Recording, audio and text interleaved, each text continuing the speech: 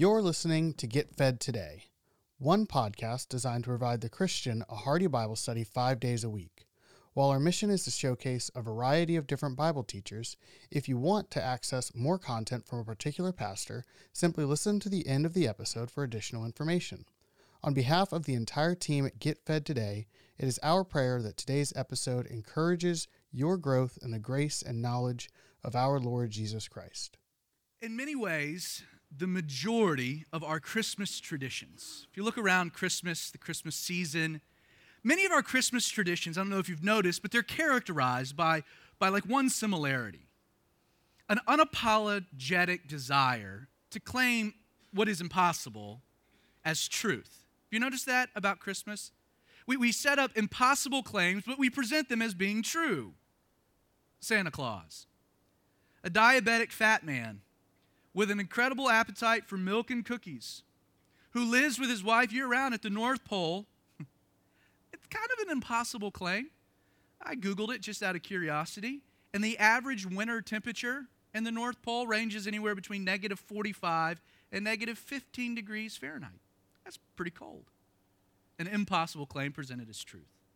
One elven workshop that manufactures all the toys for the world's children being buried beneath the same frozen tundra, that's also an impossible claim. Everyone knows that elves live in the Middle-earth outpost known as Rivendell. Yeah, that was a Lord of the Rings joke. Good old St. Nicholas, possessing omniscient knowledge of who's been naughty and nice, and then custom tailoring rewards based upon that judgment, that's an impossible claim. The sad reality is that only Google and Facebook have that type of intrusion into our lives.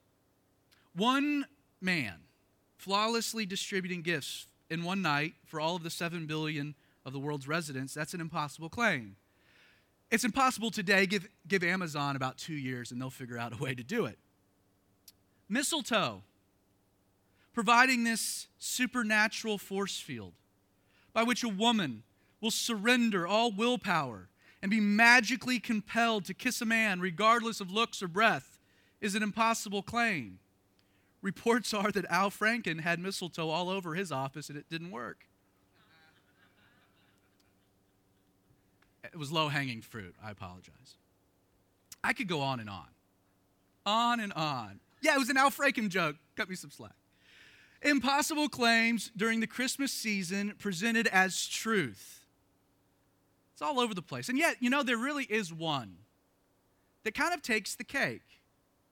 And that's the notion that little over 2,000 years ago, in a little town of Bethlehem, a young girl named Mary, who had supernaturally conceived of the Holy Spirit, actually bore the Son of God. On the surface, it's an impossible claim that we present as truth.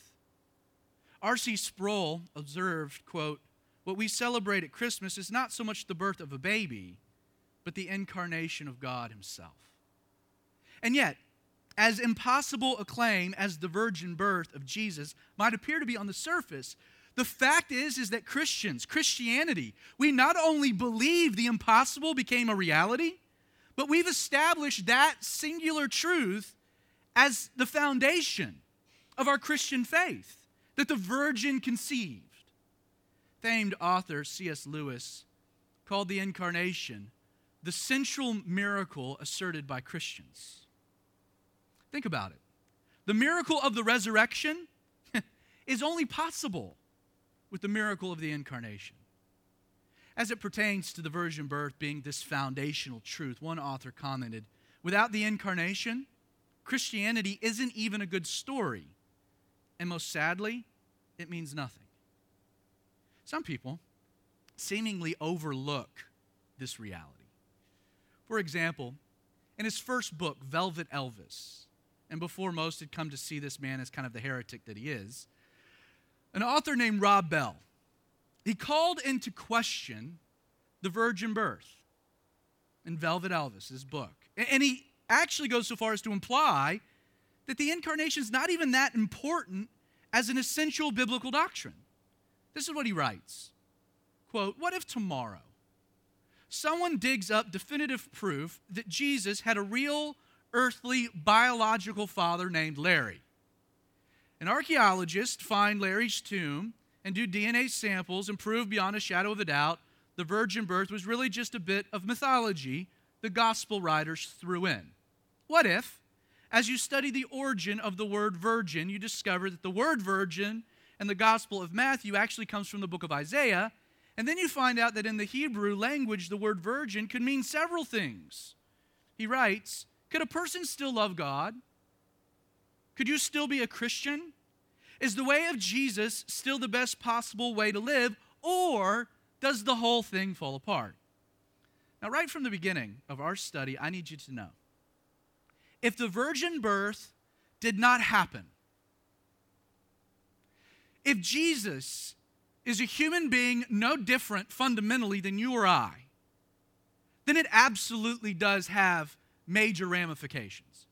The truth be told is you could call the fight, you could close up shop, we could all move on to something else. G. Campbell Morgan sums it up this way. If Christ is only man, then I'm an idolater. If he is very God, then the man who denies it is a blasphemer. There can be no union between those who hold his deity and those who deny it. In examining the doctrine of the Incarnation, what Christmas centers so much of our religious beliefs around, and in light of the obvious skepticism, I'm going to take a threefold approach to this particular doctrine. First, I want to take a few minutes and analyze what the Bible actually claims concerning the Incarnation. Then I want to examine the historical validity of the virgin birth before ultimately concluding our time together explaining why the Incarnation is so significant. So to begin with, what does the Bible claim happened some 2,000 years ago? For starters, the Bible clearly states that Jesus was born to a virgin mother named Mary. Let's kind of kick things off by reading the backstory to Christmas. It's actually provided by two of the gospel writers, both Luke and Matthew. If you turn in your Bible to Luke chapter 1. Luke chapter 1, we'll read a few verses beginning with verse 26, and then we'll flip to Matthew chapter 1, verse 18. Once again, if you're using the C316.TV application, it's all built in and you can just follow along. Luke chapter 1, verse 26. Luke writes, now in the 6th month, the angel Gabriel was sent by God to a city of Galilee named Nazareth, to a virgin betrothed to a man whose name was Joseph, of the house of David. The virgin's name was Mary. And having come in, the angel said to her, rejoice, highly favored one, the Lord is with you. Blessed are you among women. But when she saw him, she was troubled at his saying, and considered what manner of greeting this was.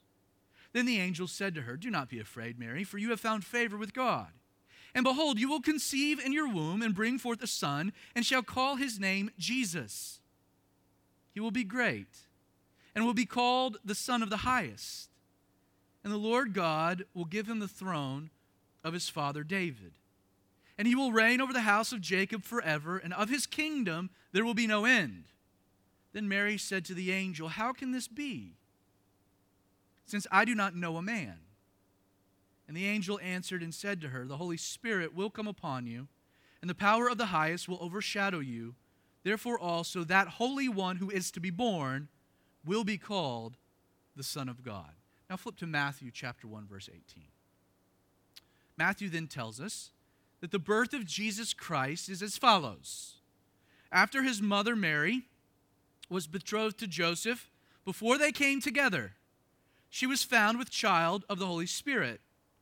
Then Joseph, her husband, being a just man and not wanting to make her a public example, was minded to put her away secretly. But while he thought about these things, behold, an angel of the Lord appeared to Joseph in a dream, saying, Joseph, son of David, do not be afraid to take to you Mary your wife, for that which is conceived in her is of the Holy Spirit.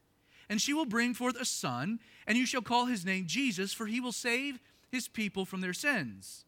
So all this was done, Matthew writes, that it might be fulfilled, which was spoken by the Lord through the prophet, saying, and then Matthew quotes Isaiah chapter 7, verse 14, behold, the virgin shall be with child and bear a son, and they shall call his name Emmanuel, which is translated God with us.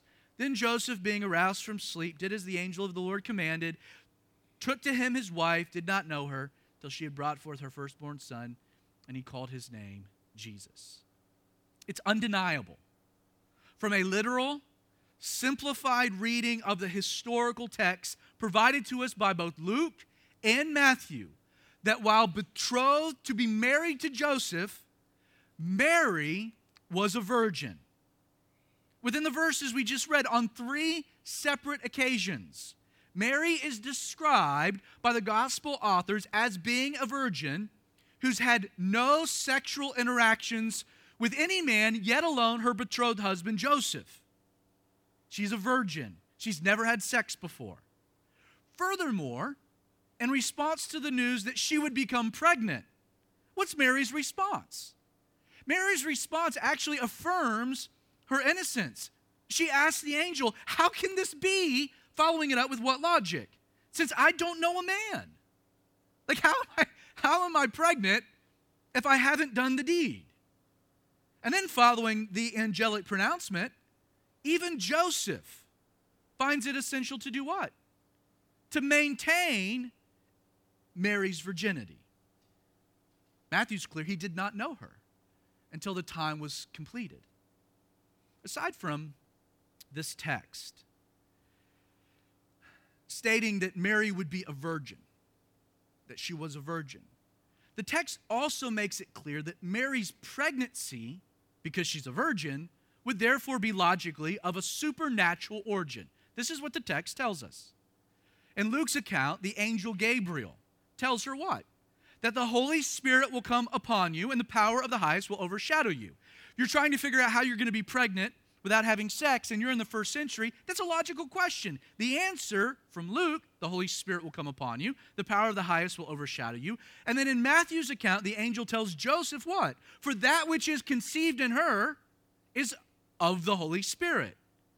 Now, though we aren't given the specifics of how exactly this happened, of how she was able to conceive in such a way, this is all the detail we're given. Neither author delves into the intricacies of it.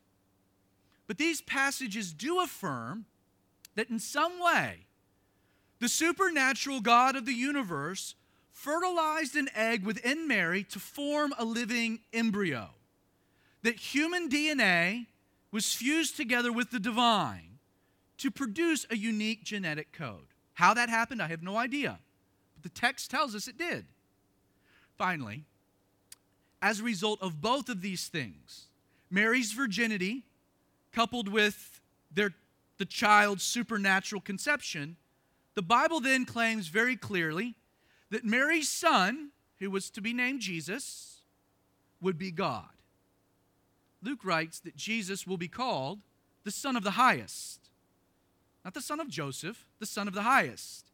That he will reign over the house of Jacob forever, and of his kingdom there will be no end.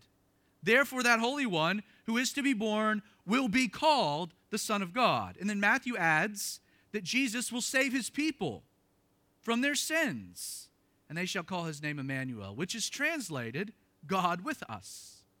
And note this phrase, Son of God. It's an interesting phrase. Let me tell you what it doesn't mean. The phrase Son of God, in the ancient cultural context, it doesn't mean that Jesus was God's son, God's child, God's kid.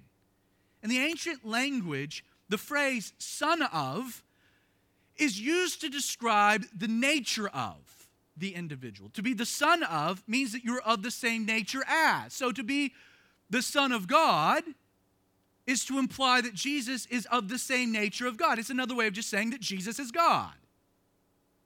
Sadly, though our text seems to leave little doubt, there are those, like Rob Bell, who try to dismiss the divinity of Jesus by claiming that the Bible never actually states Mary was a virgin, like a plain reading would imply. And to do this, the skeptics point to what they perceive to be a discrepancy in Matthew's quoting of Isaiah chapter 7. This is the argument. The argument is that when Isaiah writes, "Behold, a virgin shall be with child," the virgin, he uses the Hebrew word alma, which, while it can mean virgin, is often more frequently translated as simply young maiden. The claim is that Isaiah was describing Mary not necessarily as a virgin, but as simply a young woman. And then in order to strengthen the argument, these skeptics claim that if Isaiah had intended to say that Mary was a virgin, he wouldn't have used the Hebrew word alma, but would have used a different Hebrew word, Bethulah. Now, tragically, these naysayers overlook a couple of very key details, built within their own argument, actually. Though alma can mean young maiden, and that's true, it's very difficult to claim that alma refers to a young maiden who wasn't a virgin. The truth is not once do we find the word alma being used in the Hebrew Old Testament to refer to a married woman. The cultural assumption in using the word alma to write that she's a young maiden was to imply that she's also a young maiden who's a virgin. Aside from this, the Greek translation of the Old Testament, it's known as the Septuagint. The Jewish translators, they translate alma in Isaiah 7 using the word parthenos. What makes that interesting is that the word parthenos can only mean virgin. What this implies is that Jewish, non-Christian translators of the Old Testament from Hebrew into Greek, and transcribing what Isaiah the prophet wrote years before the Advent, they believed the prophet was predicting the virgin conception and birth of the Messiah. Now, it should also be pointed out that when Luke, that only addresses Matthew, right? Matthew's quotation of Isaiah. Luke, who was writing in Greek, when he twice describes Mary as a virgin, in Luke 1 verse 27, you want to take a guess at what Greek word he uses? He uses the word parthenos twice to describe Mary as a virgin. While Matthew implies Mary was a virgin in his quoting of Isaiah, Dr. Luke, his statement is unquestionable. Now, beyond the fact that Matthew and Luke believed Mary was a virgin when she conceived a child, central New Testament doctrines demand this reality. Supporting the notion that if the virgin birth didn't happen, we should close up shop and move on. It's a truth. Without the virgin birth, New Testament doctrine has no basis, no foundation. You see, theologically, the doctrinal position known as the virgin birth of Jesus, we call it the Incarnation. And we do that for a very specific reason. The word incarnation, it literally means to become flesh. Carne asada, carne, flesh, to become flesh. That's what the word incarnation means. It means, doctrinally speaking, that Jesus, who had always existed as the second person of the Holy Trinity, added to his deity flesh. He took on flesh, the incarnation, when he was conceived in the womb of the Virgin Mary. It's a central idea. And it's affirmed in other places. John opens his gospel. John 1, verses 1 through 14. We won't read it all, but let me read you the beginning and then get to verse 14. John opens his gospel saying, "In the beginning was the Word, and the Word was with God, and the Word was God." And then at the end of this intro statement, he says, "And this Word became flesh," incarnation, "and dwelt among us, and we beheld his glory, the glory as of the only begotten of the Father, full of grace and truth." If you refer back to a section of Philippians we've already studied, Philippians 2, verses 5 and 8, what does Paul say? Paul says, "Let this mind be in you, which was also in Christ Jesus, who, being in the form of God, did not consider it robbery to be equal with God, but made himself of no reputation." How? "Taking the form of a bondservant, coming in the likeness of men, And being found in the appearance as a man, he humbled himself and became obedient to the point of death, even the death of the cross. Because the Bible argues the incarnation was the only way in which God could save mankind from sin, which we'll get to in a minute. The New Testament authors, they substantiate the biblical claim of the virgin birth as being a fact, and not just a fact, but essential to all Christian doctrine. Here's my point.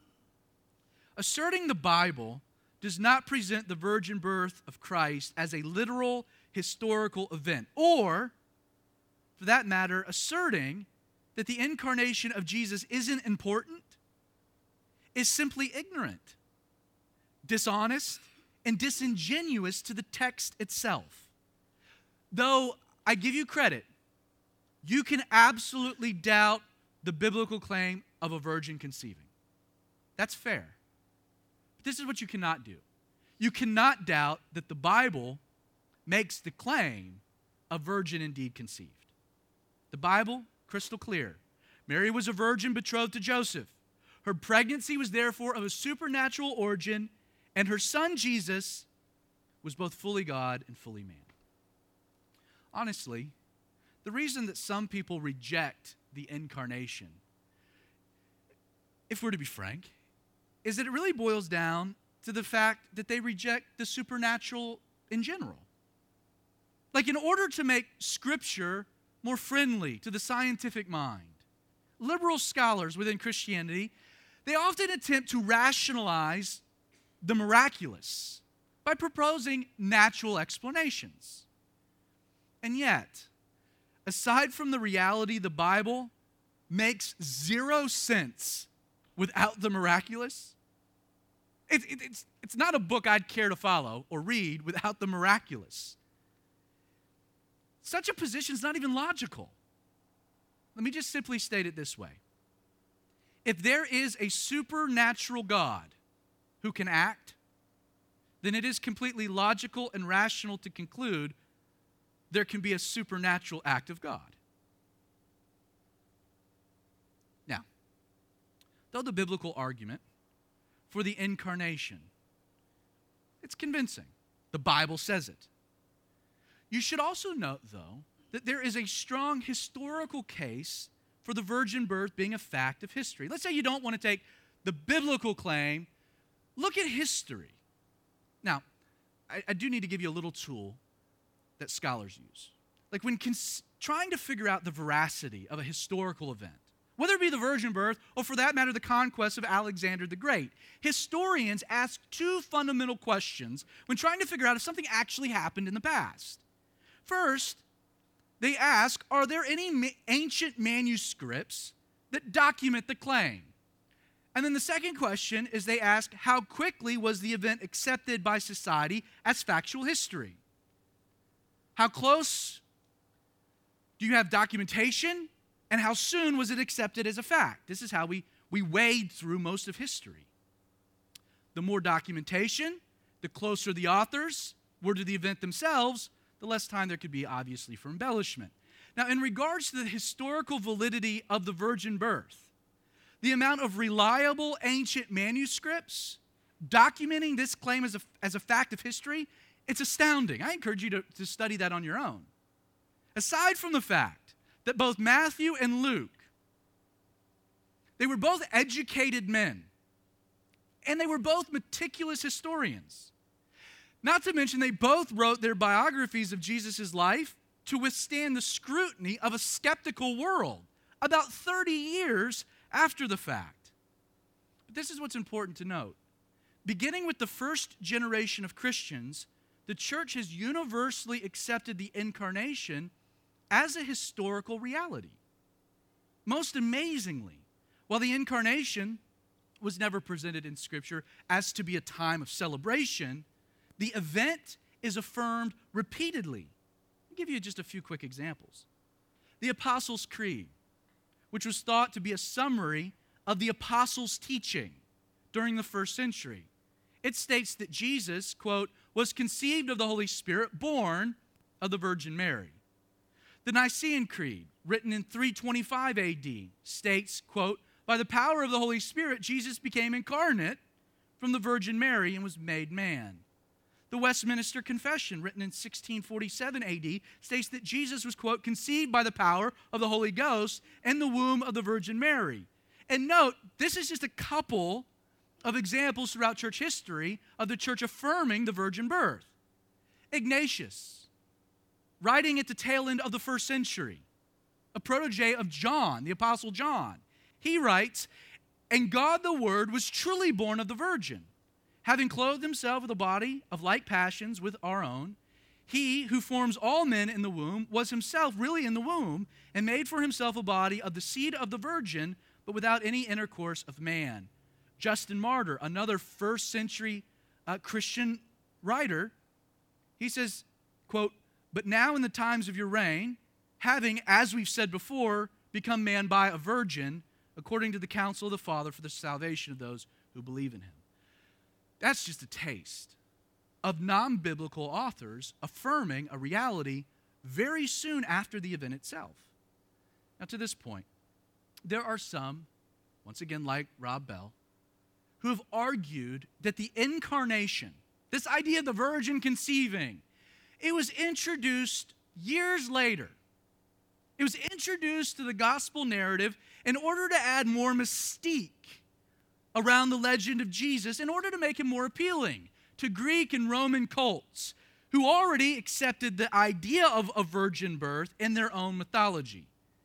And yet, these so-called scholars overlook three glaring issues. I'm not going to spend a lot of time on this. I just want to give you three quick bullet points.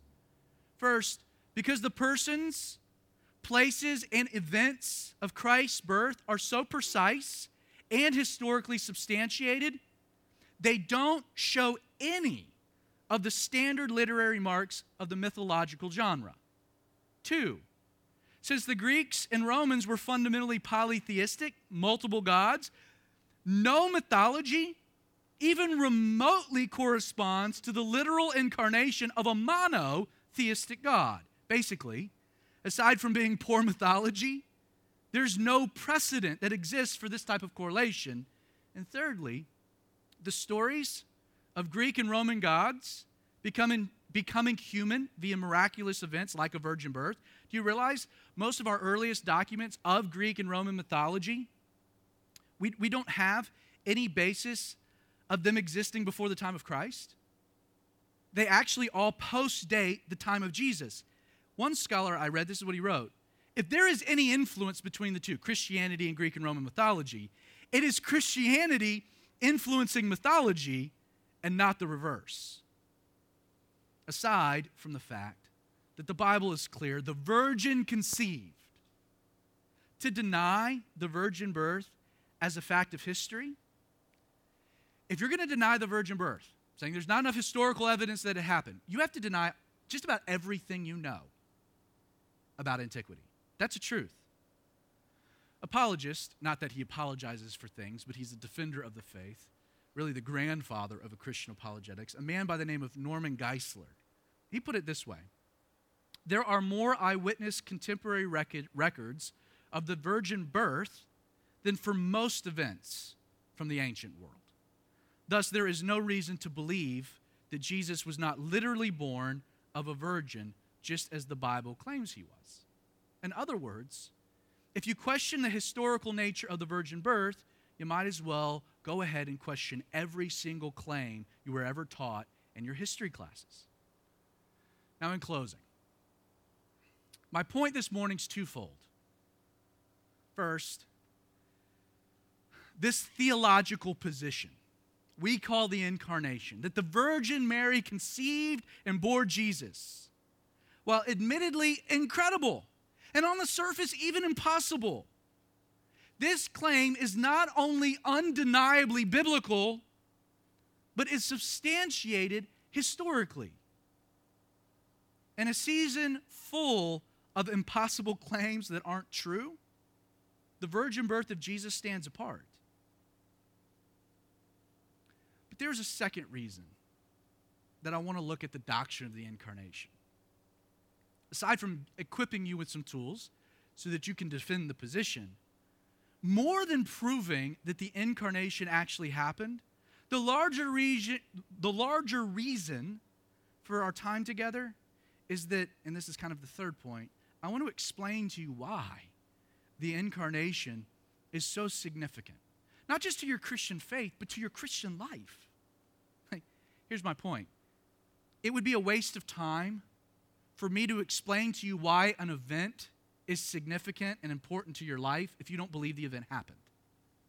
So we got to address the fact that you can believe the event happened before we now address why all of that's important. In writing in his book, Mere Christianity, once again, C.S. Lewis summed up what occurred on Christmas Day this way. He wrote, quote, "The Son of God became man to enable men to become the sons of God." In a nutshell, that's why the incarnation is significant. Now, let me give you, and we'll break it down with two fundamental reasons. First, the incarnation, it's important, it's significant, it's essential. Here's why. First, it establishes Jesus as being the Son of God. Without the virgin birth, without the incarnation, you can't claim that Jesus was God. Once again, quoting the prophet Isaiah, some 600 years beforehand, Matthew writes, "The virgin shall be with child and bear a son. They shall call his name Emmanuel," translated, God with us. The second reason that the incarnation is significant, aside from it establishing Jesus as being God, is that it then presents Jesus as a perfect sacrifice by which permanent atonement could be offered for, yes, the sins of the world, but more specifically, your sin and mine. Once again, "And Mary will bring forth a son. You shall call his name Jesus." Here's why. For he'll do what? He will save his people from their sins. Please understand this all-encompassing reality. If Jesus had not been born of a virgin, and instead Jesus was the bastard child of some unknown man that Mary successfully concealed from Joseph and everyone, a man named Larry, then we would be able to say with absolute certainty two things. One, Jesus' claim to be God was bogus. And two, his promise to save humanity from their sins, tragically inaccurate. Though Jesus, in such a dynamic, could still have been a great moral teacher, Jesus could have still remained an example we should have lived by or emulate. But without the incarnation, the fact would remain that Jesus was a normal man, a normal sinner, unable to save even himself from the wages of sin, yet alone atone for the sins of the world. That said, if the incarnation is true, this is what it does. It establishes Jesus' divinity, making then his life on earth the supernatural intervention of a loving God seeking to save mankind from their sin. Do you understand that? Since Adam sinned in the garden, thereby falling short of God's perfect and holy standard, mankind has really only been left with one of two options to remedy sin.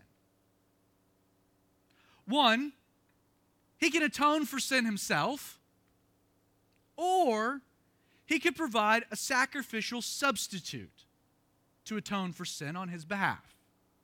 We see this precedent established as early as Genesis chapter 4 with Cain and Abel. Sadly, though, the limitations of both options are stark. On one end, because of man's continual sinful nature, the fact that you're really good at sinning. Have you ever noticed that sinning comes naturally? I wonder why. Do you find that it's much easier to do the wrong thing than the right thing? I know I do. Maybe I'm the weird one here. But I'm really good at doing the wrong thing. It takes a lot of work to do the right one. Right? And why is that? Because I'm born into sin. I have a continual sin nature. Which means then that a sacrificial substitute offered to atone for sin, at best, it can only provide a temporary reprieve or a temporary atonement. Why? Because I offer the sacrifice and then I leave and do what? Sin again. Meaning at some point I got to do what? Come back and offer another sacrifice and another sacrifice. You see, such sacrifices were never designed to yield a permanent solution for sin. This is why the law of Moses required, it demanded sacrifices constantly, over and over and over and over again. Not just to illustrate the fact that you consistently need atonement, but to foreshadow a permanent atoner, that being Jesus.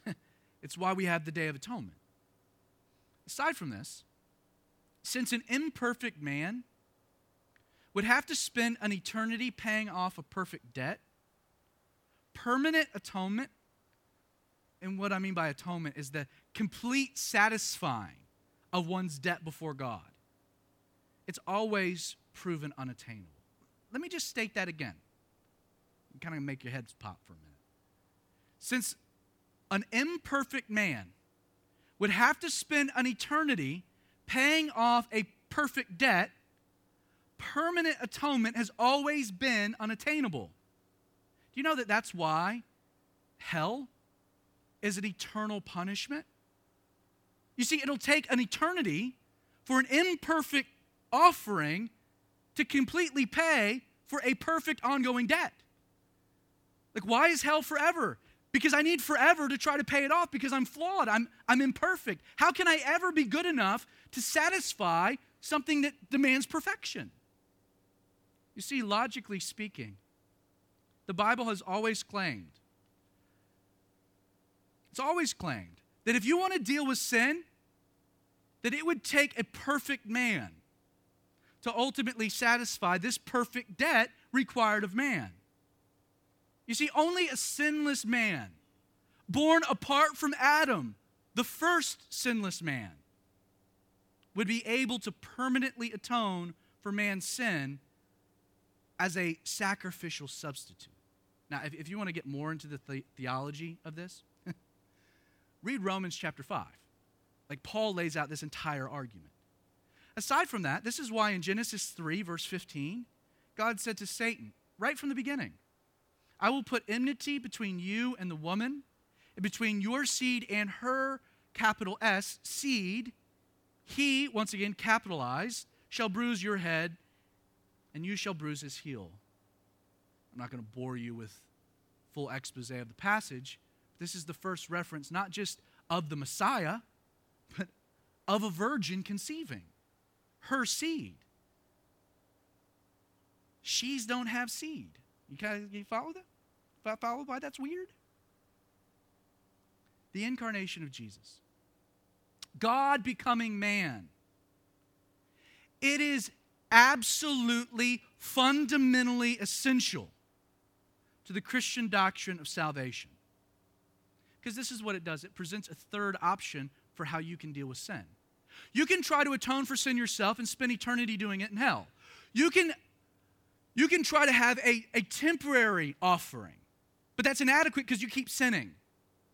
The third option that the incarnation presents for us is that for the first time since the creation of Adam in the garden, in that mangy manger out in the countryside of Bethlehem, for the first time since the garden, rested in swaddling clothes, the second sinless man, Jesus the Christ. That's the third option. See, as God, Jesus is without sin. As man, Jesus could effectively represent humanity. The incarnation, Jesus being both fully God and fully man, produced the perfect conditions for this. For a permanent sacrifice to permanently atone for the sins of the world. Above and beyond every other meaning that you can draw from Christmas, and there are many, the birth of Jesus is significant for this simple reason. and laying aside the glory of heaven as God, by coming to this rotten planet as a babe, completely and utterly vulnerable, Jesus came with a mission that he was able to fulfill. And what mission? It was to save his people from their sins. Jesus didn't come to earth for himself. Jesus came to accomplish a work that you and I could never do. That for God so loved the world, that he gave his only begotten Son, so that through his life and his sacrificial death, it would then be possible that whoever believes in him would not perish, but have everlasting life. Let me bring it home. This morning, there are only 3 options you have to atone for your sin. You can reject God's gift of salvation and therefore spend eternity in hell seeking to pay off a debt you'll never be able to. People will say that's not very seeker-friendly, Zach. That's the most friendly thing I got for you, because it's the truth. And I care enough to say it. You can reject God's gift of salvation. And instead, you can spend your religious life doing all types of sacrificial things for God. You can offer all kinds of sacrifices, inadequate sacrifices. Trying to earn points with the big man upstairs, you can give money to the poor. You can try to live a moral life. You can seek to take care of those less fortunate. But you know, all the while, you'll overlook the reality that the wages of sin isn't all the good things you can do for God. The one thing that sin requires is death. Meaning none of those good things, those temporary sacrifices, those offerings, none of those things will work. None of them will suffice when it comes to salvation. For there is a third option. A third option made possible only by the Incarnation. A third option only made possible by what we take this season to recognize. And yeah, if you want to go down that road, I understand. Jesus was not born on December 25th. Pope Julius I arbitrarily did it to reconcile pagan practices with Christian traditions, and who cares? It's still a date, and it's still an opportunity to recognize this third option. That God came to earth in order to offer himself as the perfect sacrifice for your sin. That God, in the person of Jesus, came as a babe wrapped in swaddling clothes, knowing that his death, which would come, would once and for all finally provide a permanent atonement for every one of your sins. Friend, it's true, Christmas, a Christmas season filled with Santa, gingerbread men, Rudolph, Frosty, lights and decorations, a Trans-Siberian Orchestra playlist, presents under the tree, eggnog with Fireball, the Christmas movie Elf, which is a favorite. All of those things can provide a Christmas that's fun. That's true. But a Christmas without knowing Jesus will never be significant. There are lots of things to make Christmas fun for you and your family, but only one thing that makes it significant, and that's knowing Jesus. This morning, before you find yourself getting swept up in the hustle and the bustle of the season, before your time and your attention becomes consumed with family trips and Christmas parties, I want you to take just a minute this morning and consider the real reason for the season. Jesus loved you enough to join your plight because he knew it was the only way that you could be saved. There are many reasons to celebrate Christmas. But the most important is the fact that without Jesus in a manger, there could never have been Jesus on a cross. Without the stable, there could have never been Calvary. It's what it affords us. In 1739, Charles Wesley wrote a hymn for Christmas Day. And this hymn perfectly articulated not only the amazing nature of the Incarnation, but the hymn, it communicated what the doctrine enabled by Jesus intended to accomplish. Now, ironically, about 30 years later, Wesley's hymn for Christmas Day was trimmed down. It was edited, condensed, rebranded by George Whitefield. Today it's known as Hark the Herald Angels Sing.